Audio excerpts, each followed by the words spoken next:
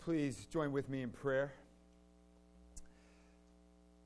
Lord, once again, we thank you for Jesus. We thank you, Lord, for this word which is inspired by you, and through the pen of Matthew, we're able to see him like we've never seen him before. Lord, I pray that as this word is brought forward, it would help your people to know that they are salt and light.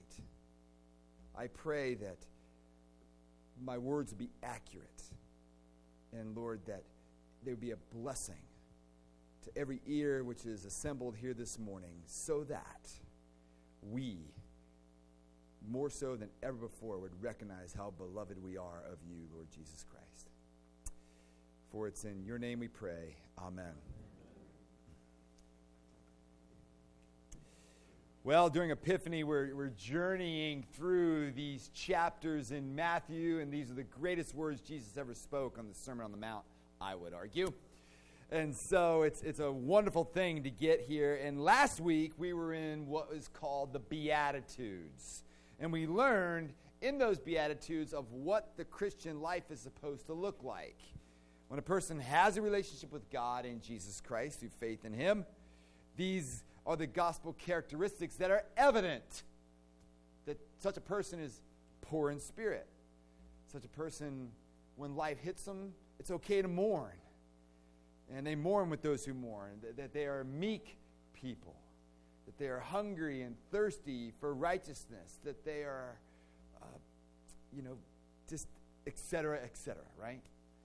And so when we exhibit these characteristics and these beliefs in the gospel, we heard once again this morning, and this is purposeful. I went back to verse 11 and tagged it on because I think we need to be reminded. You know what? When we live like this, we're going to get kickback. There's going to be some kickback from family, kickback from colleagues, kickback from friends that we've known for a long, long time. But take heart. God's people have always been treated this way, and it's okay. And today, we go a step further with our Lord as he's there on the Sermon on the Mount, seated, teaching as the good rabbi that he is. And we learn that since we have that relationship, then these are the kind of effects that we're going to have in the world. Verses 10 and forward. And so these are intriguing metaphors that Jesus gives us today. So I invite you to open up with me in your Bibles to Matthew chapter 5, because what we hear in these verses 12 and onward, is that we will be salt, verse 13. We will be light, verse 14. And we do this because we have one who's done it all on our behalf, verses 17 through 20. First, you're light. Second, you're salt. Third, because we have a hero who's done it all. Well, let's look at these characteristics. First, let's look at what it means to be salt. Jesus says in verse 13, you are the salt of the earth. We need to be reminded that in the ancient world, salt was more of a preservative than it was a seasoning. And it was even in my father's lifetime. My father grew up in utter poverty. And he said when they would run out of ice, they broke out the salt to preserve their meat. And so it's within, a couple generations that this practice has been done. And because when salt is truly used as a preservative, it's rubbed into the meat. You rub it in and you store it. Why? To stem the decay, to delay it, so that, and it's quite a fascinating image because, salt and meat can last quite a long time. And so what does this mean in the real world? It means that when we see someone's life falling apart, how do we respond to the problems of the world individually? When people have all kinds of problems, family problems, relationship problems, financial problems, what do? Well, I know what, my default is I'm not going in there. That's a mess, right? I don't want to get all involved. It's absolutely exalting to dive into such dysfunction. But Jesus, what he's saying is, a Christian, when we see someone's life falling apart, we go in.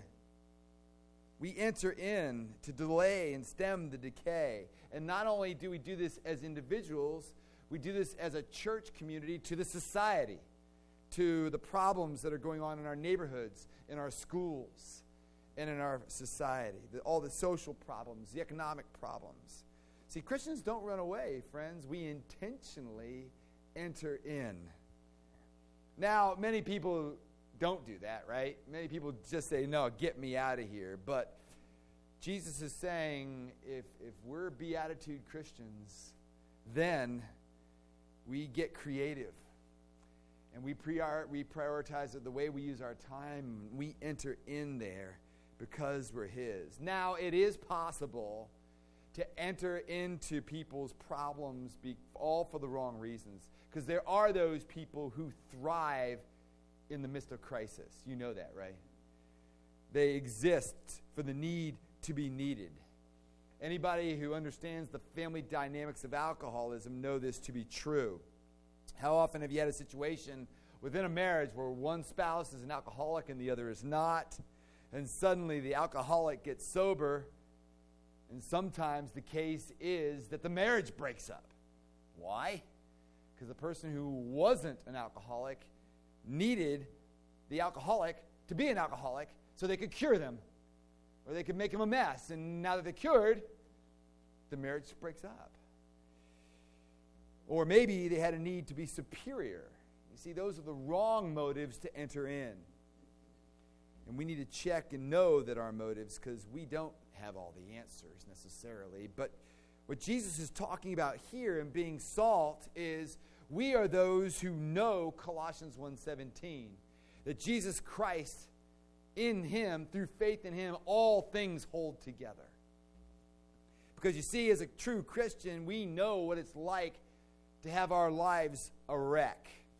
We know what it's like to have our lives falling apart. And we know what it's like to have Jesus bring it together and make it whole. And so when we see lives around us falling apart, we enter in. We don't do so with a superiority mindset or I'm going to fix this mindset. We enter in to stem the decay, to simply help others pick up the pieces and put their lives together, because that's exactly what Jesus has done for us. So to be salt means to be involved. And as a matter of fact, you'll be able to know that we are a salty congregation when the community around us says, I don't necessarily believe what they believe, but man, they're so involved in the community. What would we do without them? When that happens, we're salt. Because without Jesus in a person's life, my friends, they're decaying. And we're the ones with this good news that not only preserves, but adds a great seasoning and taste for life. Secondly, we recognize that we're the light of the world. Verse 14. Because the world is a dark place. Oh, it's a very nice, I love living here, you know. I got my house, I got my dog, I got my wood stove, and I've got my stack of wood out back, and I got snow covering the divots I spoke about last week. You can't even see them. It's great. It's great. My truck got stuck. You see, when you're light, what it does is it symbolizes, one, truth, because truth exposes falsehood. And secondly, it exposes hope. It brings hope because light is so brilliant and beautiful. And Jesus says, we are the light of the world. And he means that we are the ones that bring this hope and joy to the world through a relationship with Jesus Christ. Now, the world doesn't buy that, you know. And my whole life, I've met people that are super brilliant. And I read a part of an autobiography this week written by a great 20th century novelist and playwright. He was English, known as Somerset Maugham. He was a 20th century European intellectual. And he believed, like many of our coworkers, many of our neighbors, a little more educated perhaps, they believe that, there might be a God, but you really can't know for sure. But we're probably here by accident, and we really have no way of deciding ultimately what is right and wrong. And so when you die, that's it. And Somerset Maugham was more willing than most to say what that exactly means when you say that and you believe that. Quote, he says, if one puts aside the existence of God and survival after death is too doubtful, if death ends all, and if I neither have to hope for good after death or fear evil after death, I must then ask myself, what am I here for? And how in these circumstances must I conduct myself? And the answer is plain and so unpalatable that most will not face it. And that is, there is no meaning for life, therefore life has no meaning.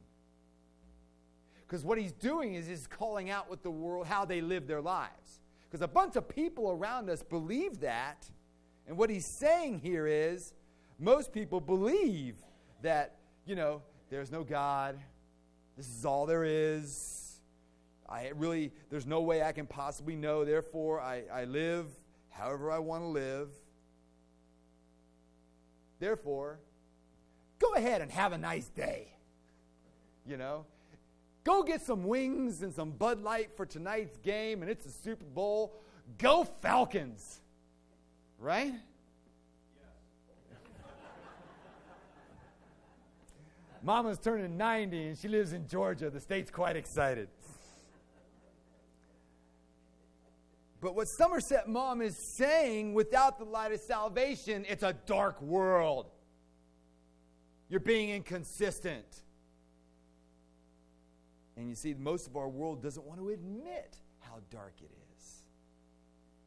But we, my friends, are reasonable, placing our trust in the historical reality of the resurrection and ascension of Jesus Christ, our light. And that we're saved by that grace and faith in Jesus Christ alone. And so the first point of this is, number one, that I have an assurance that the moment I die and I enter into God's presence, every one of my deepest desires is fulfilled. Every single one of them. And two, no matter what, you and I are His. There's no condemnation for those who are in Christ Jesus, Romans 8:1. You hear me quote that at least monthly, right? Because I have good days, I have bad days, but I'm His. And we can have full assurance that there is a future.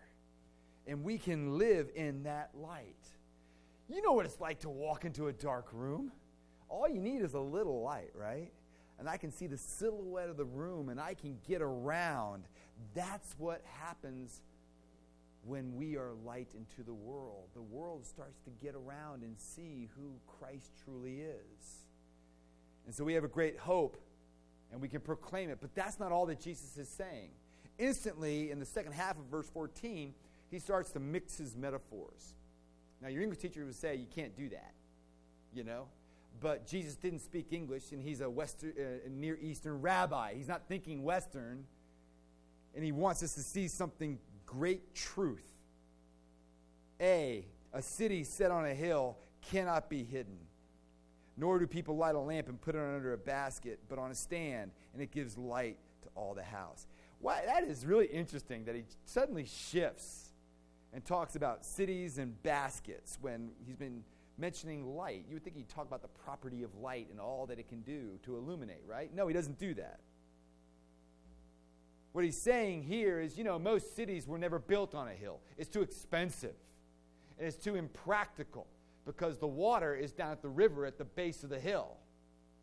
And so that's where the water source is, and that's where the commerce and traffic of the river is. But what he's saying is, if you do have a city set on a hill, at nighttime, every lamp of every home can be seen for miles and miles and miles. It can't be hidden. And therefore, what Jesus is saying is that we are the light of the world. He's not simply saying that you have this truth and you have this hope. He says we should live in light of that hope and hold out that truth to the whole world. And what he's saying is that we are a counterculture. The way that we are a light of the world is not only by what we say, it's also by how we live in this community, ladies and gentlemen. It means that we are an alternate suburban West Shore within the West Shore. And that's what the rest of the Sermon on the Mount is all about. And you're going to hear it over the next few weeks. In John Stott's commentary on the Sermon on the Mount I was reading this week, it's entitled The Christian Counterculture. Great, great title. And he wrote it in the 70s. That was 40 years ago. Seemed like yesterday. You know, so all the rest of the Sermon on the Mount tells us what that city on a hill looks like. You want to know what human sexuality should really be like? Look at this. You know? It's not what your teachers, your professors, what your neighbors, what your frat brothers say it is. It's radically different according to the Lord. You want to know about money and possessions? Jesus has a lot to say about it, and it's radically different from what the world says. We want to know about relationships and power and influence within those relationships. It's radically different. This is how the city on the hill should live. And so the rest of the Sermon on the Mount will show for us that it's not enough to just hold up the truth and hold up the hope that we have. If the world around us looks at Christ Church and they don't see us living any different than any other suburban Clevelanders when it comes to sex, money, relationships, and we're no different, and then our message is null and void in the culture. It's no different. It means we're hiding it under a basket. And Jesus is saying, take the basket off. All it takes is a little spark, right? One last thing about this. To be salt and light means the beauty of our lives show us what those things are. To be salt and light means to bring that joy and hope, yes. But it also means it's a corporate place. We're a city on a hill. Salt has to work together with other grains of salt. One little grain of salt is not going to season anything, right? And that means that we, ladies and gentlemen, have to be a unit together. It's true that salt and light means that individually you get involved with people's lives and you show them the beauty of Christ, but it's actually only as a group of Jesus Christ is talking about here. Do you realize that? That means, for example, the way in which we relate to one another across socioeconomic bounds, across racial boundaries, across business and professional lives, how we conduct ourselves outside of this community, the way in which we involve ourselves in the arts is going to be the way the rest of the world can see who Jesus Christ is. See, the church is not a club. It's supposed to be, rather, a colony.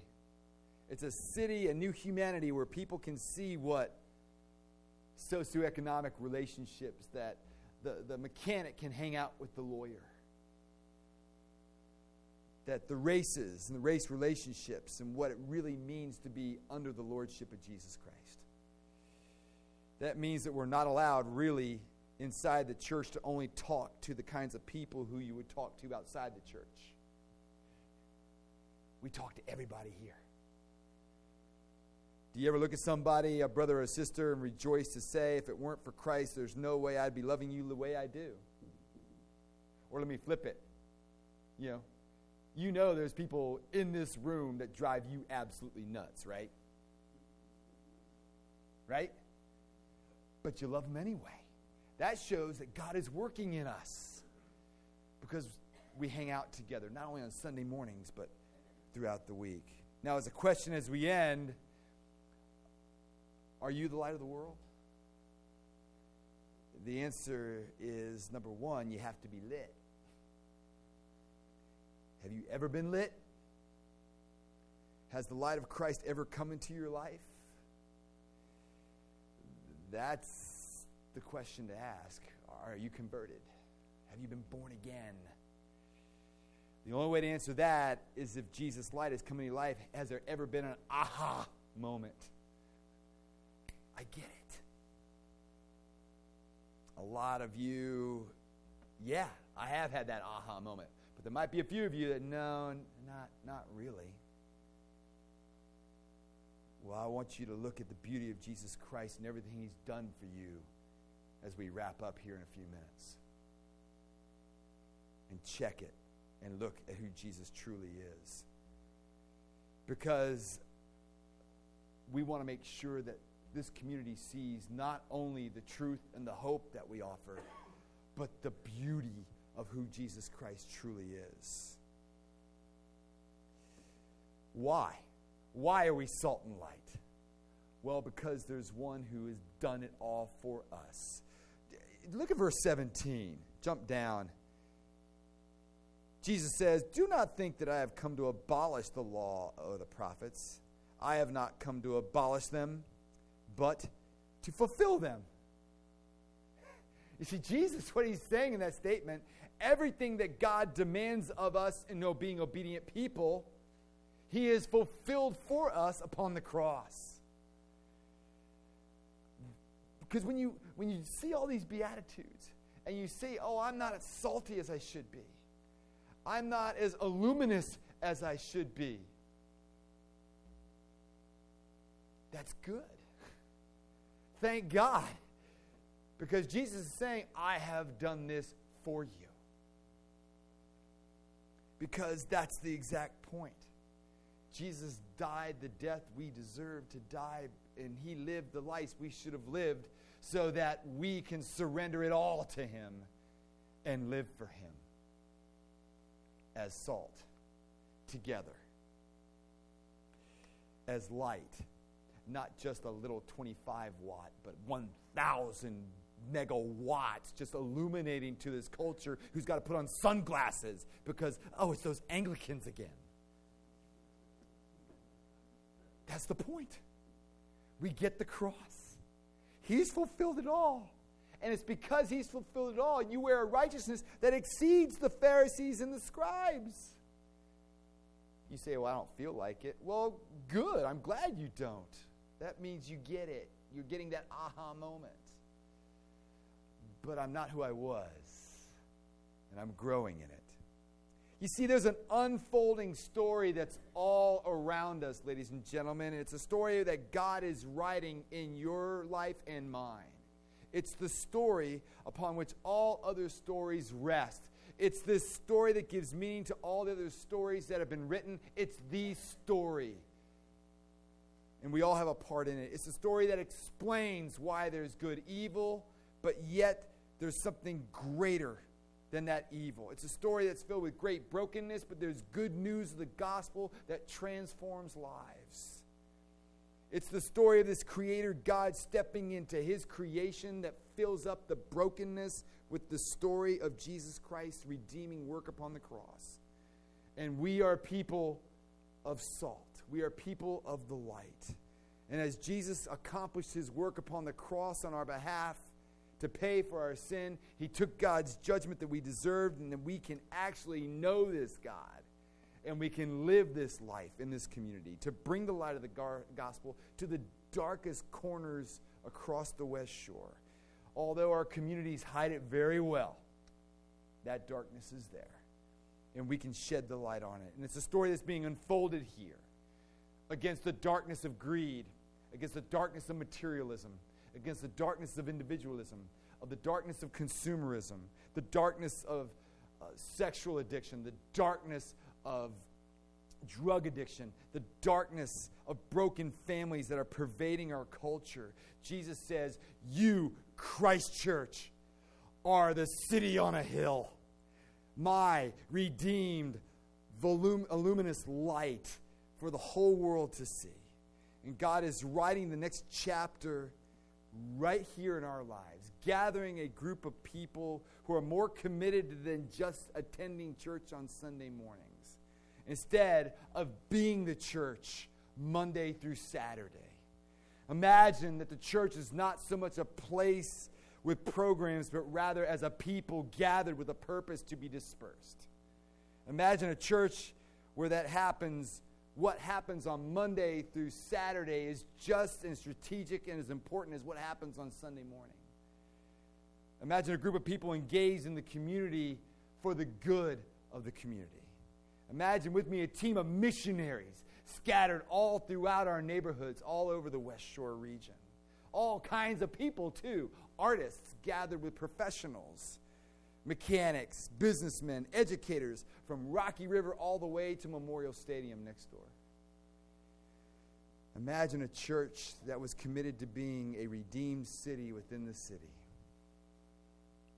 Imagine a church that's committed to being salt together, to being light together. Imagine with me Christ Church West Shore. That's who we are. That's where we're headed. Follow Jesus with me no matter where you're found, in your neighborhood, in your cubicle, in your desk, in your shop. And we'll be salt, we'll be light, and we'll wear his righteousness forever. Let's pray. Lord, we thank you for this wonderful word. And I pray that as you empower us by the Holy Spirit, that as we wear this righteousness and walk into our neighborhoods this week, that we would be salty and luminous, that we wouldn't overdo it, that we wouldn't call merely attention to the fact that we're living as salt and light. We would be salt. We would be light. And we will in turn create a thirst for others. We would just do it. And as we do it, we would talk about it and not hold back. And Lord, that we would find the niches in our communities where we can effectively be the people and make this world a better place because of the reality of your truth and hope that you give us. And Lord, as we do so, that we wouldn't worry about the few around us that we resist. Because we know not everybody will positively respond to Christ. Lord, inspire us and empower us to recognize that that's not something we can control. But allow us to be faithful no matter where we're found. For your honor and glory, we ask this in Jesus' name. Amen.